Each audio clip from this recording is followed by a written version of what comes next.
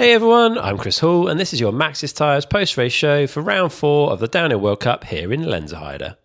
Maxxis is the name you think of when it comes to racing and performance. It's not surprising that Maxxis have won more than any other brand in the history of both World Cup and EWS racing. No matter where or how you ride, Maxxis has the tyres for you with a wide range of tread patterns, casing and compound options. I've spent the last few months on the Ascai 2.5 Max Grip in their new Exo Plus casing up front, combined with the DHR Double Down Max Terra on the back. The Ascai hooks up and provides incredible grip across a very wide range of terrain, where the DHR Max Terra rolls and wears pretty well, but has great grip and amazing braking traction. It's thanks to Maxxis that I'm here in Lenzerheide this week to bring you the best insight possible into the racing that we all love. Maxxis are also going to be giving away some awesome merch bundles throughout the season. All you need to do to be in with a chance to win is to share the episodes in some way on your Instagram and make sure that you tag me at Downtime Podcast and at Maxxis Bike in the story so that we can pick a winner. You can check out the entire range of Maxxis tyres over at maxxis.com and find the tyres at your local Maxxis dealer. You can also give them a follow on Instagram where they're at Maxxis Bike. All right, as always, Lenzerheide put on a show. Tight racing and blown out dry conditions made for a challenging weekend for everyone. So let's sit down and catch up with Elliot Jackson and Nico Malali to get into all the details of what went on. Okay, Lenzerheide 2022 is in the bag. The band isn't quite back together. We've been in the same place for most of the week, but Elliot, you're up in Salzburg for the commentary and doing some stuff on the cross country today. And I've got a bit of a cold, so I'm staying far as I can away from Nico because I don't want to give him that before Andorra coming up. So we're remote, unfortunately, but that's life.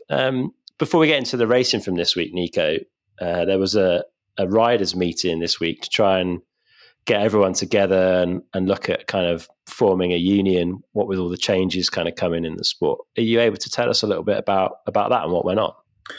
Yeah, it was Loic's idea to have this meeting and kind of form a riders, just a group really, to communicate more clearly the needs of the riders to the organizers. Going into next year, Discovery and ESO are going to be running the sport for the next 8 years. So we want to try to take the opportunity to just have a voice to them and not be coming from a lot of different angles. If we can organize ourselves as riders and have a clear and concise, unified message, what the riders want, it's more likely that they'll listen to it and at least pay attention to what we're saying. So yeah, it was Loic's idea to do that. He talked to me about it a bunch because I ran for the riders rep last year and Greg was elected. So, he's the riders rep, but I think he noticed when I put up a post about it, like why I wanted to do it. And Loic thought that it was interesting. And I guess he thought I would be a good person for it. So he approached me about this idea and I was like, yeah, sure. I'll help you as much as I can. If I can, if there's anything I can do, let me know. I definitely am not like looking for more things to do, but this sounds like a good thing for the sport. And that's why I wanted to do that last year anyway. So, yeah, the meeting went well. We all met up on Tuesday afternoon. We tried to invite as many riders that were in the race as possible. Loic organized the whole thing. And, yeah, we just met up and basically asked all the guys as a group and girls that if they wanted to do that, if they thought it would be a beneficial thing to organize ourselves as a riders union or association or whatever you want to call it, and try to explain that it's going to be a little bit more work. We should have meetings on a regular basis. We should have a clear message. If we want to do this, like if we vote on something, if there's a decision, we want everybody to follow the vote and not go rogue, or else we kind of lose our power if we're not unified. So, yeah, we just had a discussion about that, and it seemed like everybody wanted to do it. I think we're going to meet up again next week and kind of talk more about it and how it'll look. But I guess we just had a meeting to decide to have another meeting at the first one. But it was a good stepping stone, and I think one thing that I said in the meeting was that we don't need to be a riders union to be opposed to everything. and try to use our leverage as the riders in the race, that they need us, so they need to do things for us. Like, it should just be more that we have an open line of communication with the people that are running the race and looking after the future of the sport. And I really believe that if we all sat down, we're more alike and we're more like-minded, and there's less problems than we think. The problem is that we just don't have any communication now. So we hear rumors, or we don't know what's going on, and that kind of leads down the road of people maybe being unhappy, or just suspicious of what's going to happen next year, because it's a big change. So I just want to see just an open communication. It doesn't need to be too hard. It's just as riders, if we can say what we want, we're more likely to get it. So I think it was a good idea from Loic, and I was happy to talk with him about it and be able to be in the meeting. So hopefully it continues forward that way. Cool, good stuff. Yeah, it makes sense. I think there's a team managers union as well, either formed or being formed. So it's good that the key players in the sport will have a unified voice and hopefully keep things moving in the right direction. So yeah, good to hear. Thanks for sharing a bit on that, man. Appreciate it. Let's talk about the track this week, Elliot. You spent a fair amount of time on the hill this weekend, I think, walking the track. Some, I guess, I mean, small but significant changes from previous years. A track that's been quite bike parky in nature, a lot of kind of hard pack with loose stuff over the top of it, and they've freshened things up a little bit in a few spots, but it seems to have made a big difference, huh?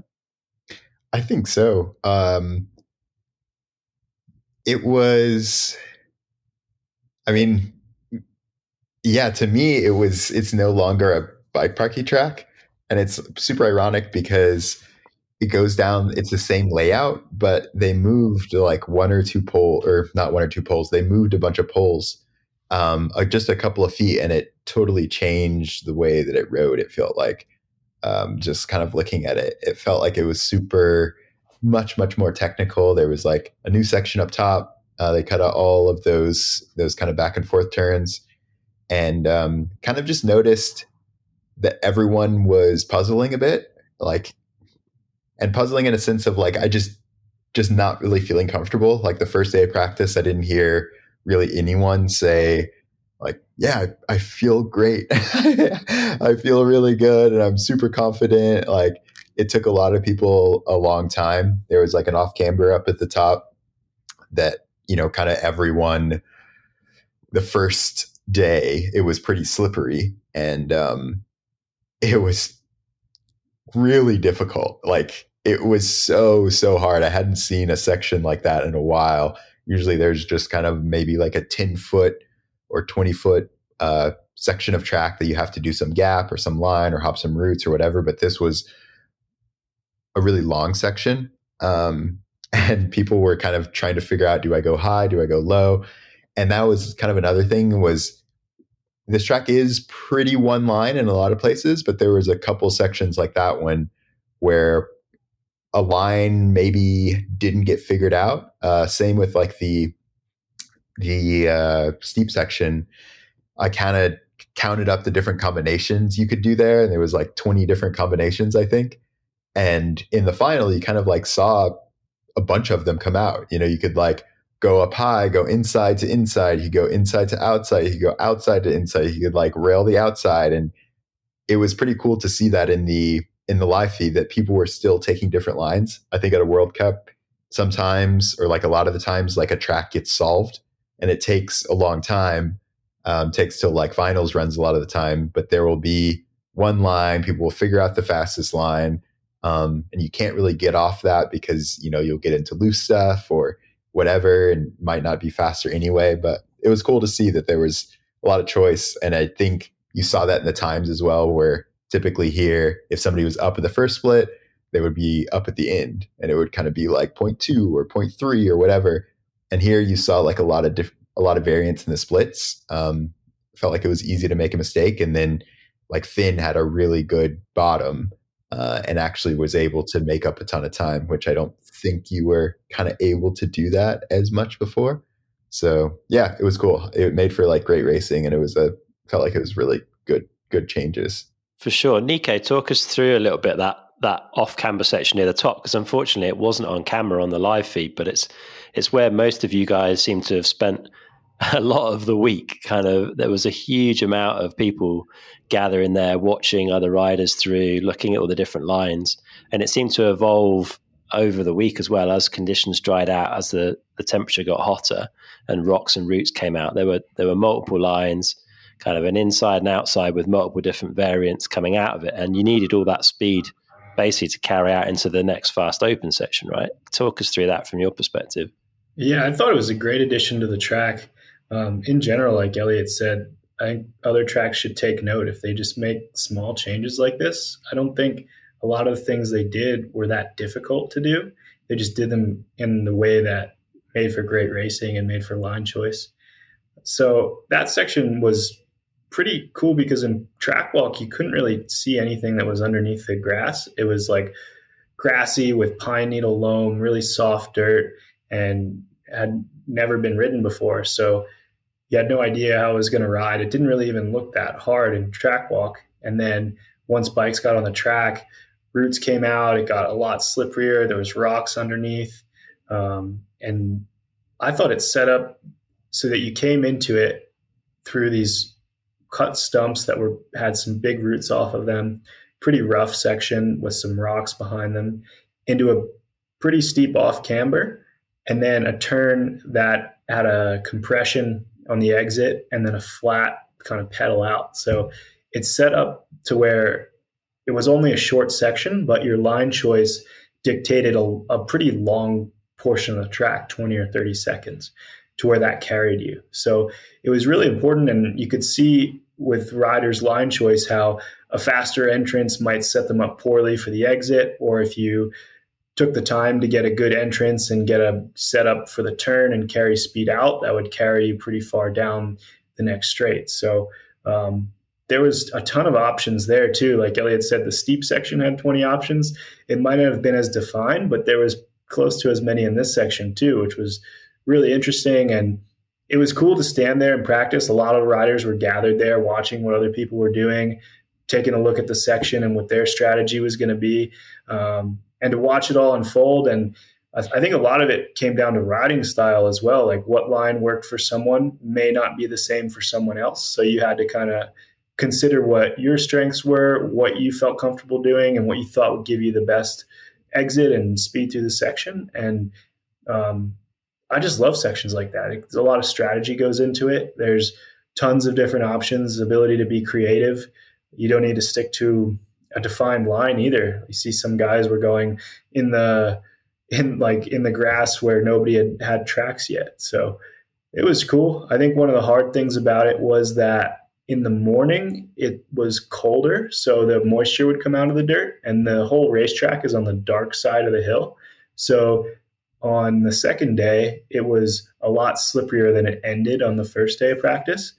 And then by qualifying time, it had dried out again. So it was changing as the weather changed. But for the most part, while everybody in the same category was racing, it was consistent. So a few variables there, but yeah, cool section for sure.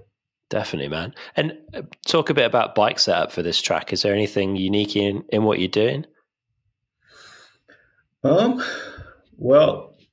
I don't know, unique. This track's like a pretty standard downhill track. It's there's nothing really crazy, I'd say, on any direction. Like it's got some sections where you do need to carry speed, some steeper sections for braking, but not super sustained in any one character trait. So I wouldn't say the bike setup's too out of the ordinary, like what you would test for and set up for most riders, I think would be a track like this.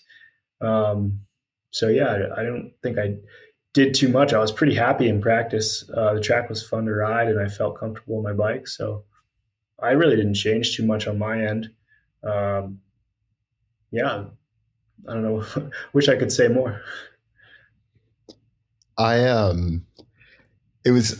was kind of thinking about how to commentate this weekend. And so one of the things I was trying to focus on more this time was like line choice and bike setup. And so I had this like long conversation with PA, Loris's mechanic, and we were talking about like bike setup here. And he had mentioned, I think in years past, it was probably a lot more so, but these kind of tracks, you're kind of, or in general, right? Like Nico was saying, it's kind of like a trade-off that you make kind of everywhere, which is like, do I want a stiff bike that's going to roll fast, or do I want a softer bike that I'm going to get traction? And here I thought it was kind of interesting because there was some of those sections like that off camber at the top. You came around this right-hander at the bottom, or right after that, and then you carried that speed like so far. Like you carried it down over that step down, like up over the tabletop. And so then you'd be like, well, if the track was only like that, like I would just run a super stiff bike and I would be flying. But then that off camber before, like I can't run a super stiff bike because I'll crash. So it's like kind of here, like, you know, if I run a little bit softer bike, can I carry more speed out into those like open sections or whatever? And then I think too, like just from a traction standpoint in general, this track is super, like, it's so hard to get traction because it's so hard packed, but then all these little pebbles come up as well. And like, there's not really, this year, I think there was a little bit more, but a lot of the times there's like not really these like well-defined ruts. And so you kind of like feel like you're on edge everywhere. And so we were talking about Amory actually, and like, I remember last year, it must have been when he won here, I sat on his bike and it was so stiff and so fast. And I was like, man, like, how does he even ride this thing? But then we were also talking about like how, and maybe Nico, I don't know if you noticed this, but with the high, what's it called? Pivot point? High pivot? Yeah. Like you end up wanting the suspension to do more for you. Like you would run it a little bit faster to try to like get it to work a little bit better, or like get out of like to pump and like to move the bike around. Like you would end up relying on the suspension a little bit more. But I just thought it was interesting that like he was able to run like such a stiff bike here. And like, I think if you could do that, right, like it would be like really, really helpful. But I don't know if that's just the way that those bikes work or not. I think a little bit of both. I think Amari is a really strong guy, so he can hang on to that bike. And I think a lot of the riders just have a mental association with a stiffer bike is faster. So they're afraid to make their bike like soft and compliant. If you watch Loic's bike, it looks like his works really well, and theirs is maybe a little softer. And his is like so soft. Yeah. But I don't know. I think it's whatever setup the rider gets in the start gate and believes they're going to be the fastest on, whether it's right or wrong, is going to be the best setup for them. I think downhill is like so mental that way. But yeah, interesting to see the different guys. We wish we could have more insight into it, but they're holding their cards pretty close to their chest. Yeah. It was, I remember having this conversation when I was like working with Dave at Giant and we like got the data stuff for the first time. I made a couple of calls to some motocross teams and was talking to them around like, what do they do with data? Like, I think I talked to the Rocky Mountain team and I think somebody at KTM, and I was like, what do you guys do? Right? Like, do you like time everything and like use that setup as the best, like if it gets the fastest times or whatever? And he was like, oh no, like it's all about like feeling. Like if you're feeling good on it, then like you'll go fast. Because the other thing about it too is, you know, you could be, you know, a setup could feel sketchy and you could be at the edge of that setup. And yeah, you might get a little bit faster time, but like are you going to really want to push that setup, especially like when you get into a race, and you're just like, man, I am on the limit or whatever, and you might get another setup like Nico was saying, it's like, oh, it feels comfortable, and that's what you should be running, is like what makes you feel good, because that's when you'll go the fastest. For sure. Nico, you had the data on, you've got the BYB kit, I think you had that on in practice. Is that like part of the bike project you're doing similar in there? Is it helping you in setup throughout the week? Is it just sort of helping confirm things for you? Like, how are you using it? I'd say for the most part, we want to try to get the data on racetracks to be able to know what the bike's doing for my project, to learn how to develop the bike better and take that information back when considering changes to my chassis. But I definitely look at it throughout the weekend and on race day. It's cool to know kind of where you are as your average position. Most of the time, that doesn't change a lot unless you make a drastic change. But to see what some of the velocities are as far as compression and rebound go, and how to not balance it out, because your fork and shock don't necessarily work best balanced, but to just understand how they're working. And I guess it was before we were recording that we were talking about this a little bit, but a lot of times you use that information to ride the bike better rather than change the bike. I thought more that when I was going to put this system on my bike, I would learn, if I just fine tune this shock setting, it'll make the bike work so much better. But in reality, I can understand more how my inputs affect the bike and how to plan my inputs or ride the bike better so that it reacts the way I want, more than changing the bike. Yeah, I remember that too. Like I remember thinking, because with the stuff that Dave had, like it had brakes, it had like a bunch of everything, and I remember looking at the data and looking at my braking, and I was like, man, there are sections that I think I'm not braking in that I actually really am braking in, and then like my braking is like super inconsistent, right? Like I'll brake and then I'll kind of let off and brake again. And it's like, you think of like an F1 car, you want to condense your braking point into this really small thing. And with downhill, a lot of time you can't really do that because there's, you'll have to like unweight or whatever. But I remember thinking like, I would rather just like put me some data on my brakes, and that will help me so much. I remember just looking at that, I like got my times down because I could actually like consolidate my braking points, like not brake in this one little section, or maybe I would be tapping them when I didn't think I was, or I could try to like look at the data and be like, I'm going to try to just move my braking point back just a little bit. And then I could be like, okay, I moved it back as far as I could, because I know that because like now I'm braking in the turn. So I'm like too scared to let off the brakes anymore, So it was just like good to correlate what you're actually doing, like Nico said, like the inputs on the bike with something that is telling you the truth. I thought that was so cool. Interesting stuff. And I think another thing here that is different, and certainly something that I didn't fully appreciate, is just quite how long the pits are, because it's all spread out along kind of the main road down the side of the lake. I guess it's probably like a mile from one end of the pits to the other, which means depending on where you're based, it can be quite a long ride back to the pit and back to the track again if you're trying to get in laps or if anything's going wrong. So I thought it was quite interesting to see a few, including you, Nico, having kind of mechanics with slimmed down toolkits at the bottom of the track. Do you think there's an advantage to being in some of the teams that have got their pits a lot closer, or do you think it's doable? I mean, maybe a minor advantage, but they earned that by being one of the elite teams, and I'm pretty sure they get their pits placed by their team ranking. So the best pit spots.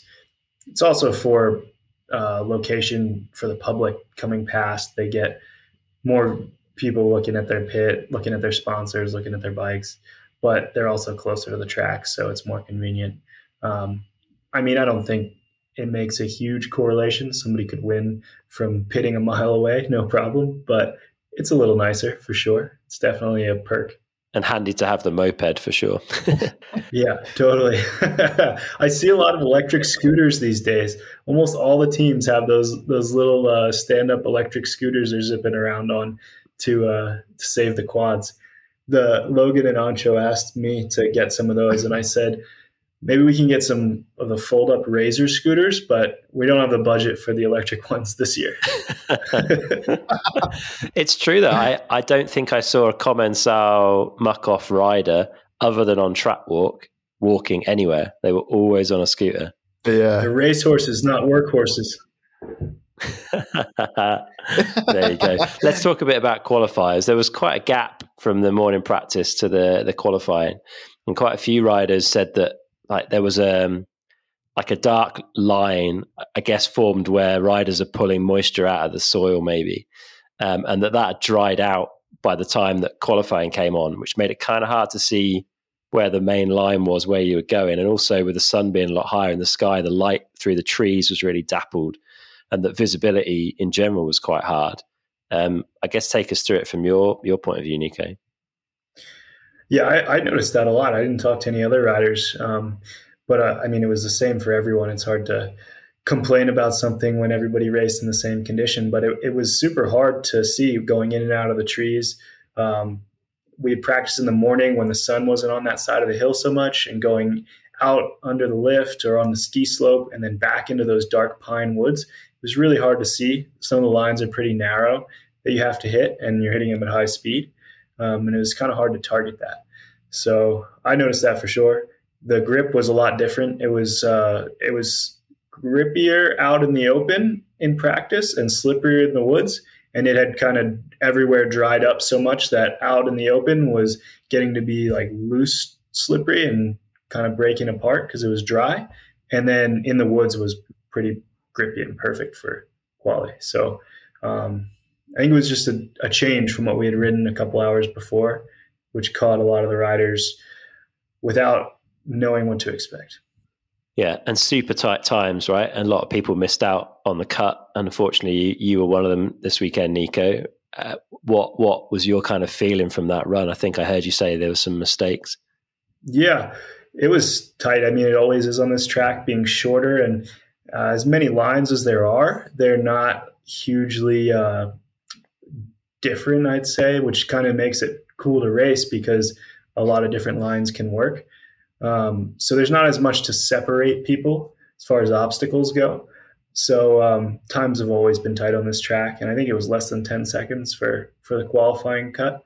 I just didn't put a good run together. I missed a lot of braking points, blew out a few turns, and I didn't really feel like I was rushing to make the time back and make another mistake. Like I was trying to stay calm and collected, but then missed another braking point and blew a line wide here and there. And it was just a messy run. I missed it by 2 seconds, and I was disappointed. I knew when I got to the bottom, it probably wasn't going to be enough, just judging how the pace is these days. But yeah, it was almost easier to accept this one. Like I was like, well, it's just on me. I just rode poorly.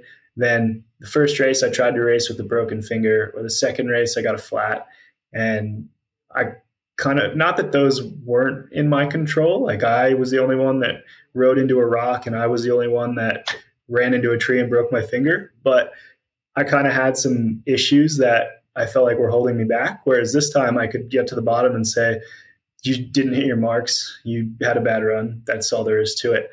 And I find that it's being my fault is kind of easier to swallow than the other way around. So luckily the next race is next weekend. So got a chance to turn it around pretty quick.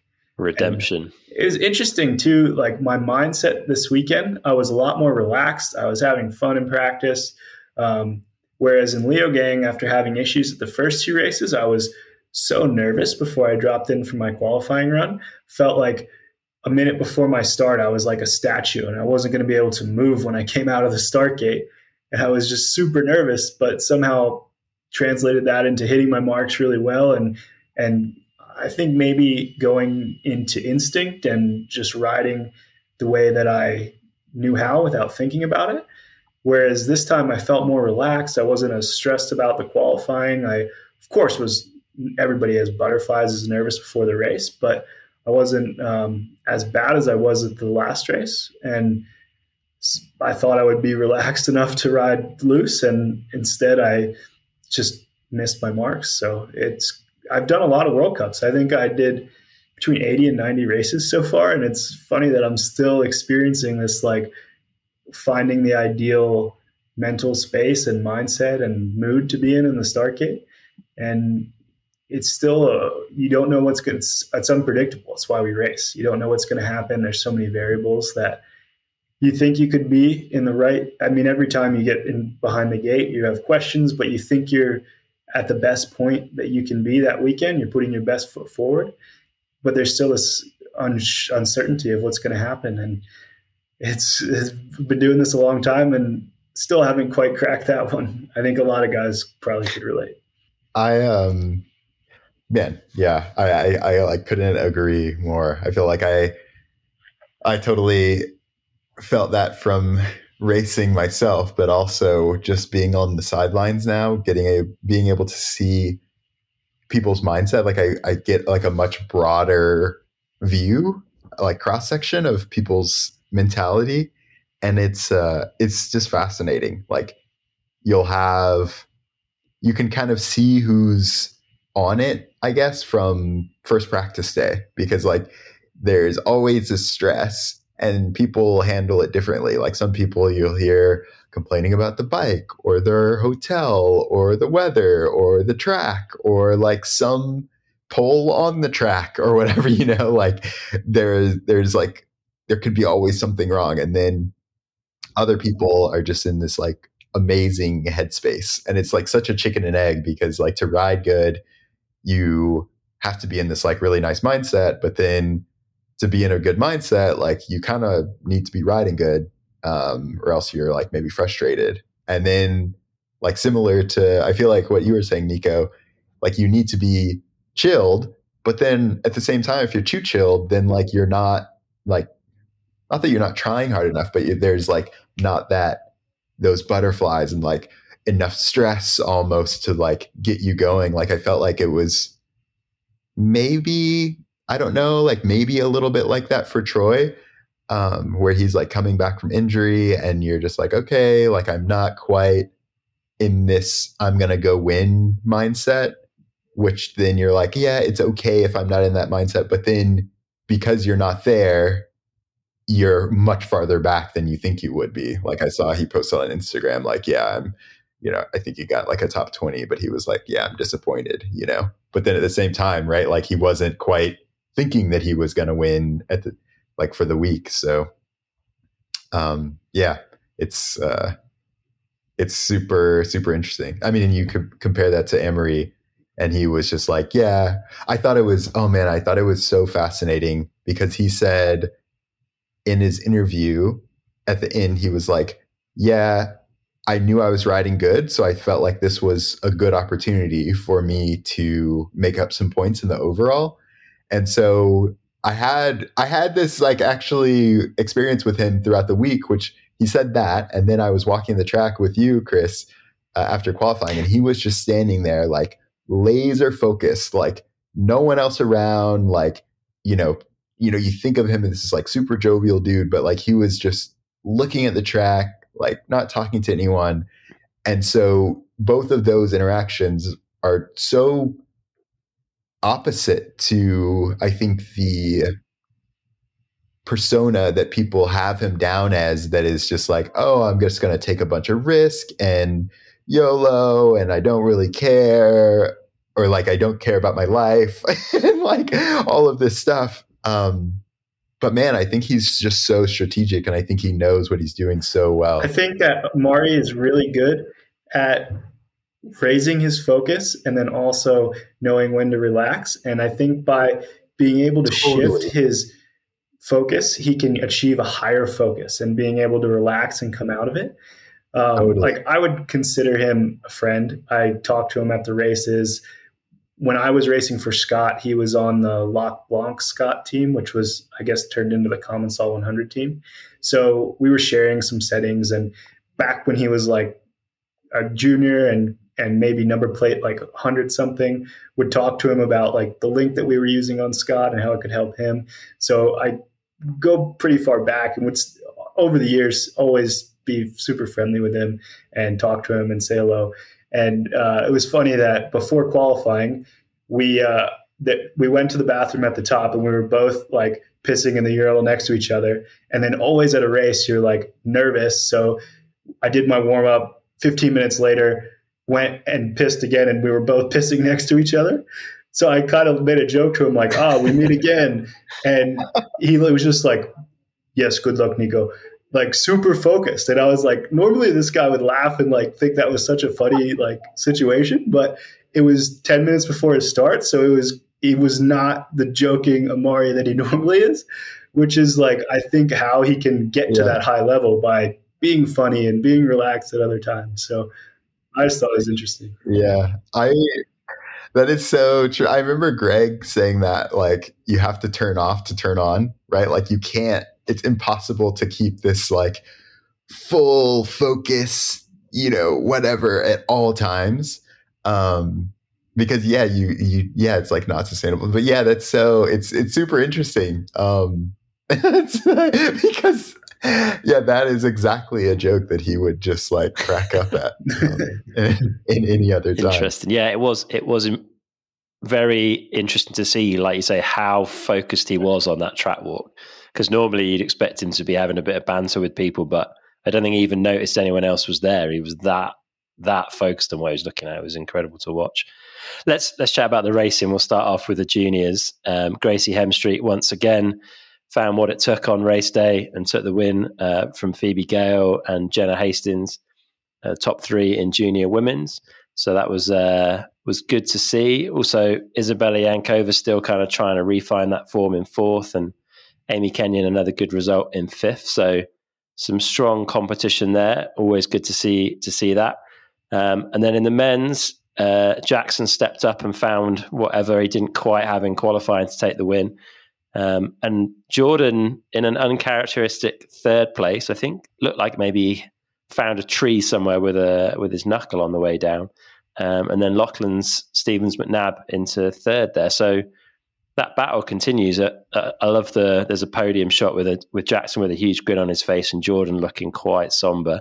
What are your thoughts on that, Elliot? Yeah. I don't know if you got to ride with him, Nico, and Morzine, Lockie, but like that was outrageous. Like it was me, Luca, and Finn, and like everyone was just like, Lucky, you're too much. Like you're going way too fast. Because the Union team has been staying there all summer, and yeah, he's just a super, super, super skilled bike rider. So I'm glad that showed in the race. I thought that was really cool, and it was crazy that battle between Jordan and Jackson. I think in qualifying, Jordan beat Jackson by 0.009 or something like that. But yeah, it's cool. Like, yeah, I got to spend a little bit of time with Jackson and Morzine as well. And then Jordan's another one of those dudes that I think that Saracen team is really like firing on all cylinders. It seems to me like Jordan's riding really good. Matt's riding really good. Veronica's riding really good. Their bike looks really good. It seems like a good vibe. So yeah, hopefully they can like, yeah, it's a cool team. It's nice to see. They just focus on performance and nothing else. Like if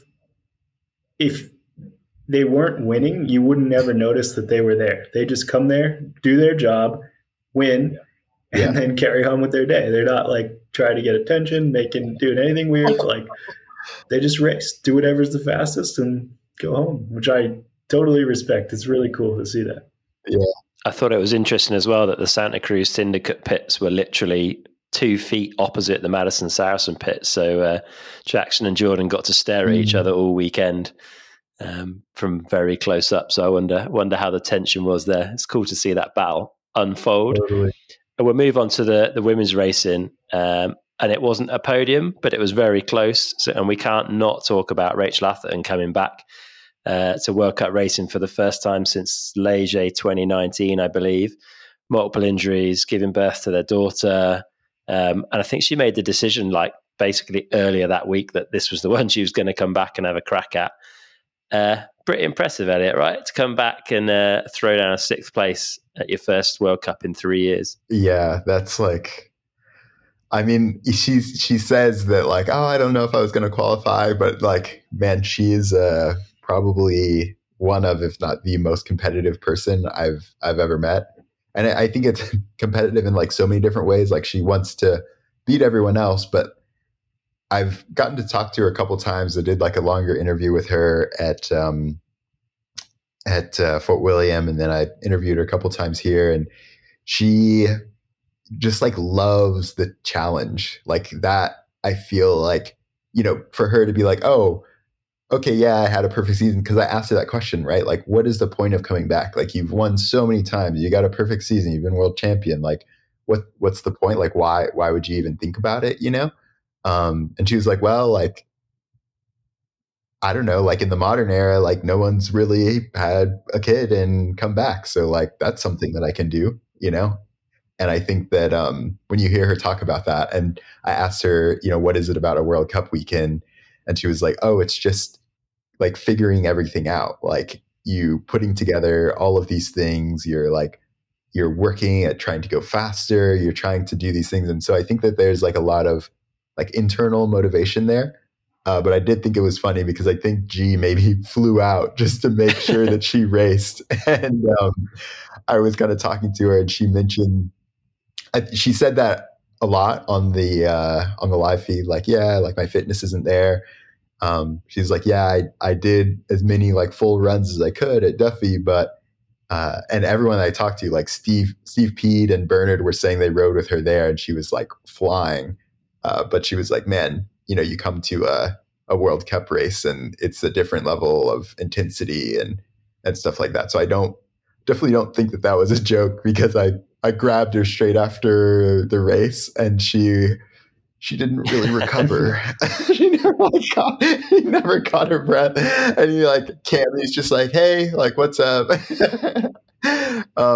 So I think that for her, like, you know, not having the fitness, and I think also it was a test for her to say, like, am I close enough? Do I actually want to come back? Do I, like, before I put in like this crazy amount of work, is this something I actually want to do? So yeah, I guess we'll have to see. And yeah, cool to see the response from the crowd and the fans as well. Like some of the biggest cheers in the arena over the weekend were for Rach putting down runs. So yeah, good to see her back, and hopefully we get to see more of that. Let's talk a bit about Vali. Another rough weekend for her, crash in qualies and a crash in her race run. Still pulled back and put in a decent result, but clearly not what she wants. I watched Win TV earlier, and her body language said it all. She didn't seem particularly happy with things.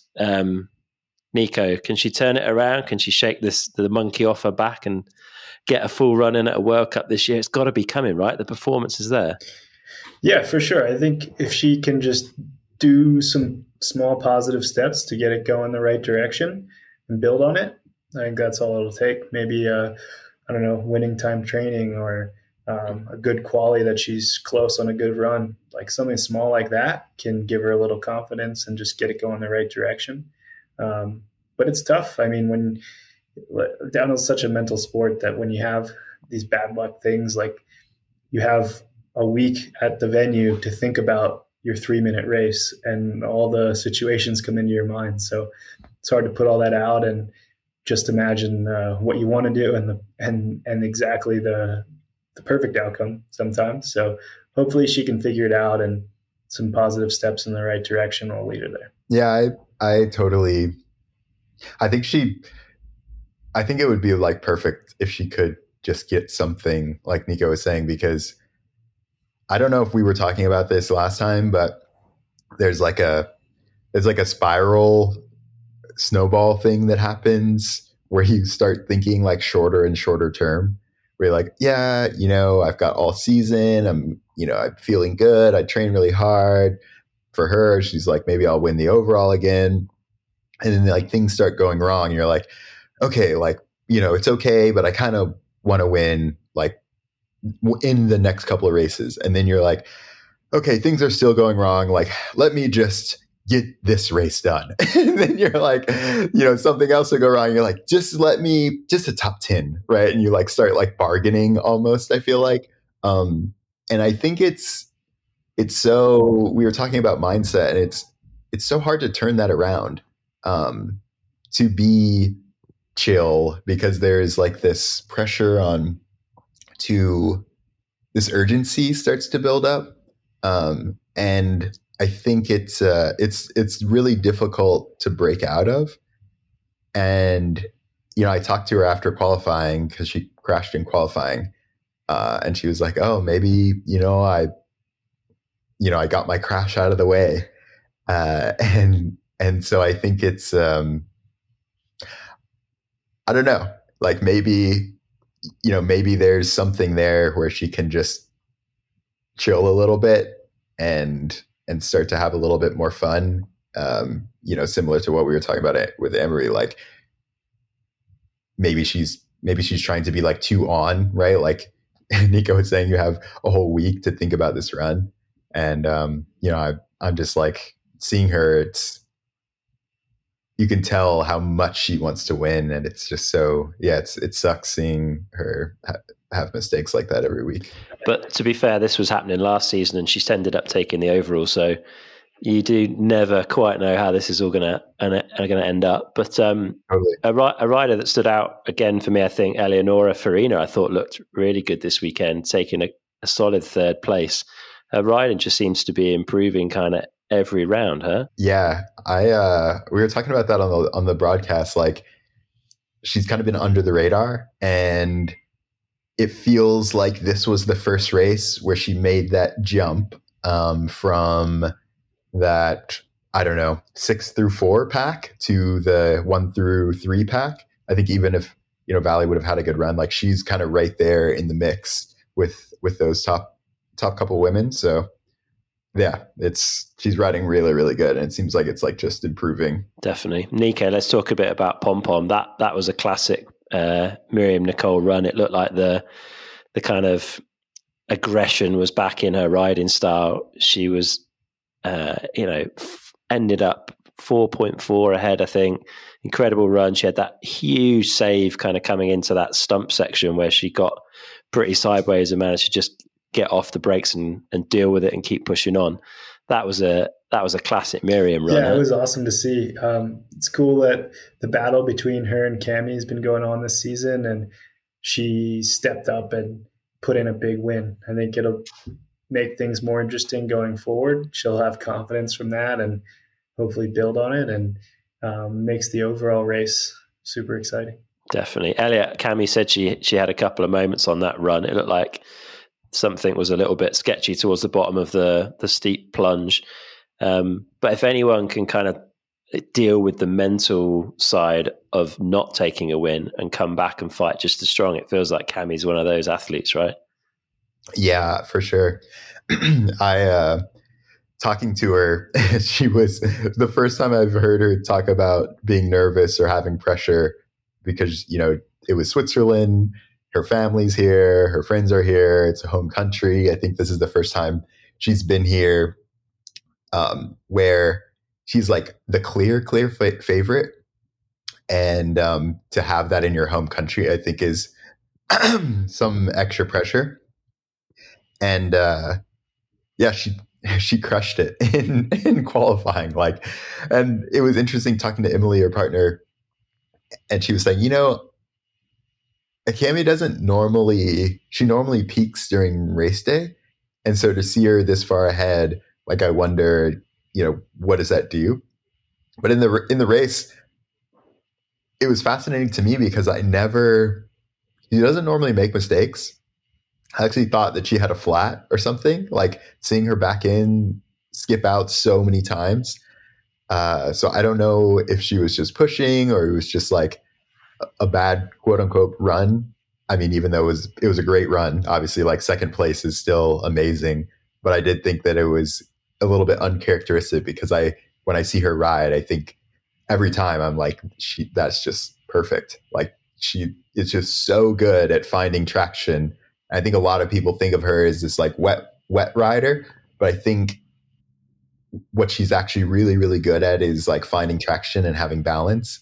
And so a track like this would also be one of those tracks. So yeah, it's super cool. And one of the things I wanted to say about Miriam too is that time that she got was like crazy good. I don't think it was, I think it was less that Cami messed up and more that Miriam was just like on another level. She got a 3:10 and like qualifying times in the min were like low 350s, and then like time training was like a 58 or something like that. So that's just like crazy good. Yeah, impressive run, and an awesome race.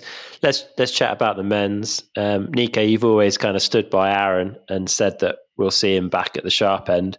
Feels like that's starting to happen, right? 2 11th places, definitely looking more like the Aaron that we know on the bike. That intense team in general seems to be pulling things together. Huh? Yeah, for sure. I think this race seemed like he got the same position as he did in Leogang, but he was a lot closer to the podium. I think he said he was only a second off the podium in 11th. So being so tight, he can see some progress and maybe a couple of small improvements.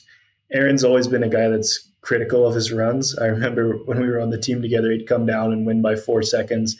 And in the interview would be talking about the 4 mistakes that he made and how he wished he could ride it faster. And Martin would always say to him, like, Aaron, just try to act excited when they interview you when that happens. So he was always like, I know that Aaron, as soon as he got to the bottom, was picking apart his run. And if he can look at it that way and say, oh, 10th here, half second there, and then see that the podium is well within his reach, I think it's going to fire him up and motivate him for the next couple rounds. So hopefully he can keep that upward trend going. I think he just needed, like we were saying with a lot of these riders, just need a couple things to go right and get the momentum going and build on it. So it's cool to see Aaron coming back. Like I was thinking how cool it was that he's doing that, because he has no need to do that. Like he's won 20 World Cups. He's done 5 overalls, everything he wanted in the career. And, the guy's got tons of money. He doesn't have any need to come out here and lay it on the line and race against these guys that are more than 10 years younger than him. But he wants to, and he's out here doing it. And through every struggle that he's had over the past 3 years, he comes back and he tries his best to race again. And like Fort William got a flat and didn't qualify. Instead of like being frustrated and over it, he just comes back and does better and does better. And I really think it'll be super cool if Aaron can win a race again after all the struggles that he's gone through. And it'll be 21. What's the difference between 21 and 20 World Cup wins? But I think it'll mean a lot to him. And from my perspective, knowing him and seeing all the struggles, it would be really impressive to see a guy want to take that challenge and persevere through it and make it happen. And I think it's coming. I think he's making the right steps, and this race yesterday was a really good example. Yeah, 100%. And the other rider from Intense going well this weekend, Elliot, was Dakota Norton.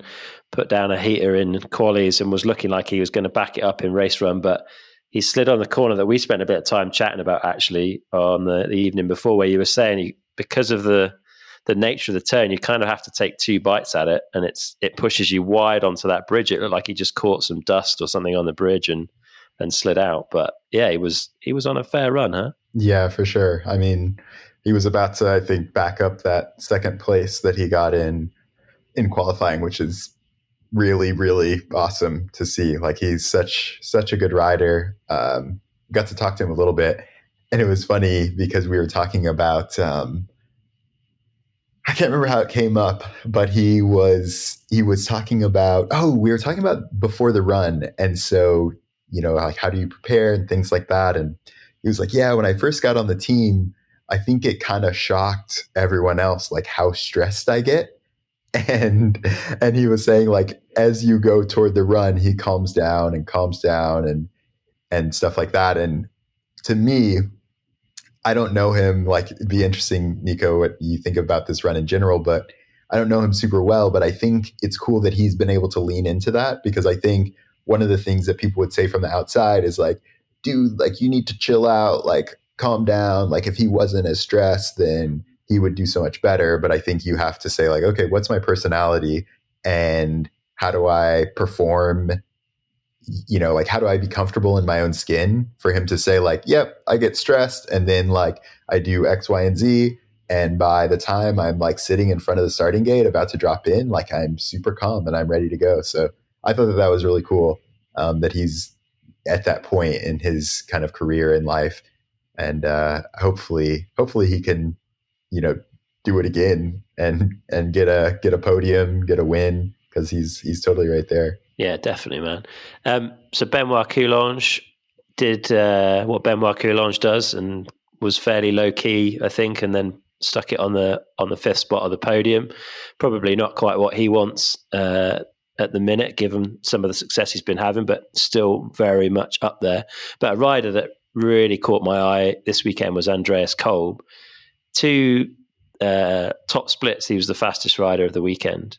And lost a bit in the lower few sectors of the track. Nico, give us your thoughts on Andreas, because this is a rider that we maybe hadn't sort of talked about a huge amount in the last couple of years, and suddenly we've seen him on the podium 2 weeks in a row, and putting in fastest sectors against a rider like Amaury when he's on, I would say, top four. I think it just shows that the confidence and the momentum you have when you're on.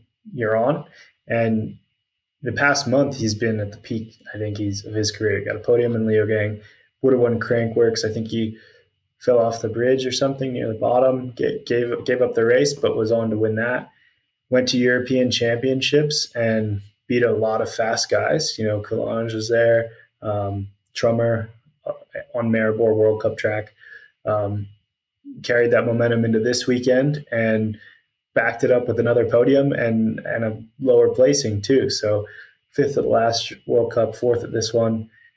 The momentum's going all in the right direction right now. And I think it's cool that he's able to harness that and use it to his advantage. Sometimes it can be tough to be like, oh, now I have to live up to this. But I think he's handling it just perfectly and obviously laying down the results. So it's really cool to see. Yeah, I think I talked about it last time, but I feel like he's just like living his best life. And I think the kind of one of the things I see with him and Coulange is like Coulange has been around for a long time, and Kolb, even though he's not super old, he's also been around a long time, quote unquote, in sports years. And it feels like both of them are like really appreciative of these results that they're getting. I feel like sometimes, you know, maybe even in contrast to Valley, where she's like won so much, she won all of juniors, and like as soon as things kind of start going badly or it gets really, that momentum goes away, then it's like really, really frustrating. Whereas Coulange, like you talk to him after the race and it's just like, dude, sweet. Like, I got a podium. This is amazing. Like, I'm riding my bike. Like, this is so cool. And it feels like Andreas is kind of like that as well. So it's, I love seeing that where, you know, both of them, Coulange was a privateer forever. And now he's got this amazing team. He's doing well. And it's like, you kind of see where you've come from. You appreciate these results that you're getting like so much. Yeah, some incredible riders and definitely ones to watch. Greg Minnaar, I've kind of run out of superlatives for Greg Minnaar. We have to talk about him so often. Whenever you think maybe he's had enough, he always comes back and takes more. Nico, were you surprised to see him up there? Like, I thought he was sort of fairly quiet through practice. I didn't see him a huge amount. He never looked like he was really lighting stuff up. I don't think you can ever be surprised with Greg anymore. But for sure, I was not expecting a third place from him this weekend. And his run and his riding style is so smooth and carrying momentum, good average speed, that he didn't quite look as aggressive maybe as a lot of the other riders, but just figured out how to put the run together, keep his average speed up, and was so close to really even taking the win. And I mean, almost had to like after what we were watching from the finish line, like glance back, be like, oh, Greg is still in third. Like, no way. Yeah, awesome to see. I know he's such a competitive guy as well that even though everybody out here is like, man, it's so cool that Greg is still out here competitive for so many years. He deep down wants to win and not just take it as a positive to be in the race. He's like, if he's doing it, he wants to win. So to get the third, get on the podium, on the box was pretty cool to see. And I think, again, like that'll motivate him to want even more the next couple races. Yeah, it's funny with Greg too. This year, I feel like he's been having a bunch of bad luck where, well, okay, maybe not bad luck, but things, whether it's a mistake or something. And so I think it like shows up in the results. So when you look at the result on the page, you're like, I don't know, like seems like he's kind of back or whatever. But like in qualifying, he hit a tree and then he hit a rock and his cleat came out. And so he rode like the whole last split with like no cleat. And so he's like unclipped or whatever. And I think he still did really well in the bottom split, but I feel like it's been stuff like that where you're like Greg's just a little bit off the pace, where he's like in whatever it was, 15th or, something. And then you like kind of dig in, you're like, oh dang, like fair enough. Okay. So yeah, that was definitely good to see. And I think he's, we were talking about on the broadcast, he's got like 26 South Africans here. Like a bunch of his family is here.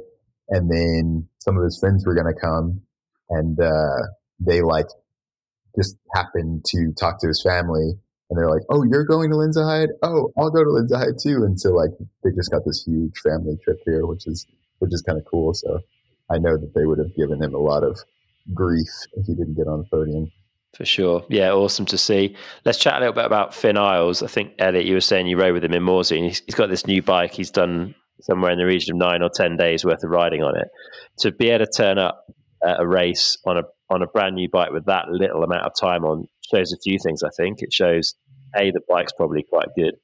B, him and Kev know how to work together and get a bike ready to go. And C, like Finn is in a good position right now. That's a hell of a result. Yeah, no, like I think you're totally spot on. Like I think that was kind of what I saw in Morzine. Like he's having so much fun. I'm actually really proud of him that he's been able to. We talked about it in Lord, his mindset, and so for him to have that injury, come back, maybe not get the result he's wanting, and then to keep. Like to force that momentum, right? Like to get back to a second place is so good. Like that, I think that shows that it's really robust, I guess. And when he was talking about the bike too, I guess they did some testing and he back to back, and he was beating like all of his times on his new bike. So he was just saying how much he liked it in Morzine. He's like just so much traction, and he was really, really having a good time on it. So that's cool. Yeah, when I talked to him about the bike, he said that he could feel better what the bike was doing on the new bike and give more accurate feedback and be able to say, I guess, translate his feelings and what he was looking for better with the new bike. And that gave him a lot of confidence to go forward with it and race it. And I think he's already missed a race this season, so why not?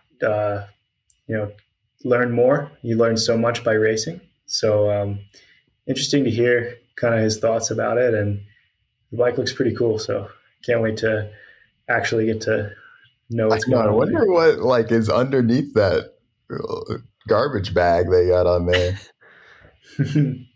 I thought it was quite cool to see a brand at the scale of Specialized kind of developing in the open like that, really. Like to see that Atherton-esque front triangle that means they can make changes pretty quickly. Like it's just, you don't tend to see that from the bigger brands very often. I thought that was quite interesting. And, totally. And yeah, the bike looks cool. He seemed to be going well on it. So yeah, exciting things to come. And then I thought it was pretty interesting that second to fifth place was split by 1.4 seconds. And then Amaury Pierron came down the hill and put 1.4 seconds again into all of them. I mean, that is next level, hey? Like, when this guy's on, is he beatable by anybody? I mean, it feels like he has these. Even though the times aren't as big as those runs that Aaron used to get, it kind of like reminds me of that, like that run he had in Leger a couple of years ago, and like this one as well. It's just like, man, that is just insane. Like, it's just so good to watch. He's going so fast. And I don't know. I love to see it. Yeah. What do you think, Nico? That was a hell of a run to watch. Yeah. I think it's just cool, the mindset to be like, have this cushion in the overall, in the points lead, and want to maximize your weekend and think, you don't know what's going to happen in the future. We're coming up on halfway through the season. If I could take max points right now, that's going to give me an even bigger buffer in the future, rather than just, you see some guys in all sports, when it's a points race, you kind of take things conservatively when you have a lead, and to see a guy that just wants to win and makes it happen is pretty cool. Like, it's exciting, and it's cool to be a fan of that and watch it happen. Definitely. Totally. Yeah, incredible racing. And the overalls are stacking up. So Gracie continues to lead the women's junior overall. Jackson comes back into first place in the junior men.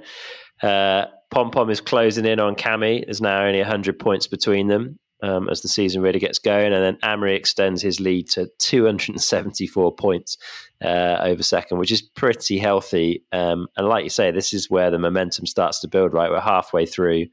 There's a long way to go, but that's a healthy position to be in, huh? For sure. That's a race up, and he's won 3 out of 4 races this season. So he's definitely by head and shoulders above proved himself that he's the guy. So it'll be cool to see the rest of the year, and if nothing else, just see some more amazing runs from him. Yeah, definitely. We can't finish without talking about Lit Kit. I think I know my winner, but Elliot, what are you thinking? I feel like we should all do one now. Mine is the Beyond Racing crew with Abby Hoagie and Anna Newkirk. They have like custom kits all the time. And I thought that was a super cool one. It's kind of like old school white and like had these gradients on it. I've been loving kind of the more simple stuff, but yeah. Nico, what about you? Oh man, you guys put me on the spot. I was able to save last time, but I can't even hardly remember. The races definitely blend together. I was saying though that I think the Dorval kits look super clean. Yeah, I don't know why them switching to TLD this year, and I like white because it stands out, but it's not like in a highlighter kind of way. It's like bold, but still classy. So I don't know. I like the Dorval kits. I think they look good. Fair enough. And I'm going to vote for Millie Onset. I thought that kind of pink and white kit was really cool. And I also spotted that she had a set of matching sunglasses to put on at the bottom of the hill when she got down, which I thought was a nice touch. Oh, that's too good. All the Common Soul 100 gear looked actually cool. I like that brown, like. Yeah, it's coming back to me. They've done a good job. Good stuff. I thought it was a big contrast to what you normally see, like those brown colors, and it looked really good out on the track. Yeah, and scrub of the week as well goes to Estac on that bridge. I think that was pretty cool to see. No way! The scrub of the week for sure goes to Finn. Oh okay. My God! Roast the left and then scrubs it. That was sick. Yeah, fair point. I was going to bring that up if you didn't, Elliot. Oh my God, that was too much. That was that run was a great run. Yeah, an exciting run. He's a good rider to watch at the moment, huh? Yeah. Definitely, man. Right, well, I'm off to try and find an ice vest before Andorra because it looks like it's going to be hot out there. Yeah. Nico, you've pre-ridden the course. Can you give us just some brief thoughts? Yeah, I went to the test event the weekend after Leogang. After walking the track, I thought it was going to be a lot gnarlier than it rode. There was some huge compressions, especially towards the bottom, steep section onto a ski slope, back into the woods off of a ledge. But when we rode it, it was so steep that you were braking more than I thought, and it didn't actually ride as gnarly as I expected it to. The first minute was super fun. It was like a flow trail built for World Cup riders. So all the berms were vert. The jumps were perfect at race pace. You didn't have to scrub them or pull up. It was a really fun first minute of trail, but not much to separate people there. And then we were just breaking the track in that weekend, so it was hard to get off the main line. There's a lot of rocks coming out that hopefully they've swept off the track so more lines develop. But I think it will be a close race again because it's pretty short and it's not too physical in the sense that there's not a lot of sustained hard braking like there was on the last Andorra track, or, I don't know, big compressions in a row. There's a couple sections where you're kind of coasting in the middle tucked, and it's a short track already. So I think that will make for some really tight racing, which should prove to be exciting. Good stuff. Looking forward to it. Well, I hope everyone has a good week, and we will see you trackside in Valnord later this week. Cool. See you next weekend. All right, that's it for this episode with Elliot and Nico. I really hope you've enjoyed it. A huge thanks to Maxxis for supporting this season and making it possible for me to be here. Maxxis have incredible tyres for you no matter how or where you ride, so head over to maxxis.com or visit your local Maxxis dealer and check them out.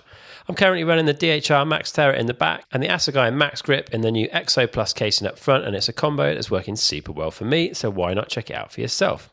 Here's a few other links that might be useful to you. downtimepodcast.com/subscribe so you don't miss an episode, /shop to support the show by getting yourself some merch, and /EP if you'd like a copy of the first issue of our lovely print project, Downtime EP. As always, spread the word and make sure as many people as possible are listening. That's it for today. Until next time, get out and ride.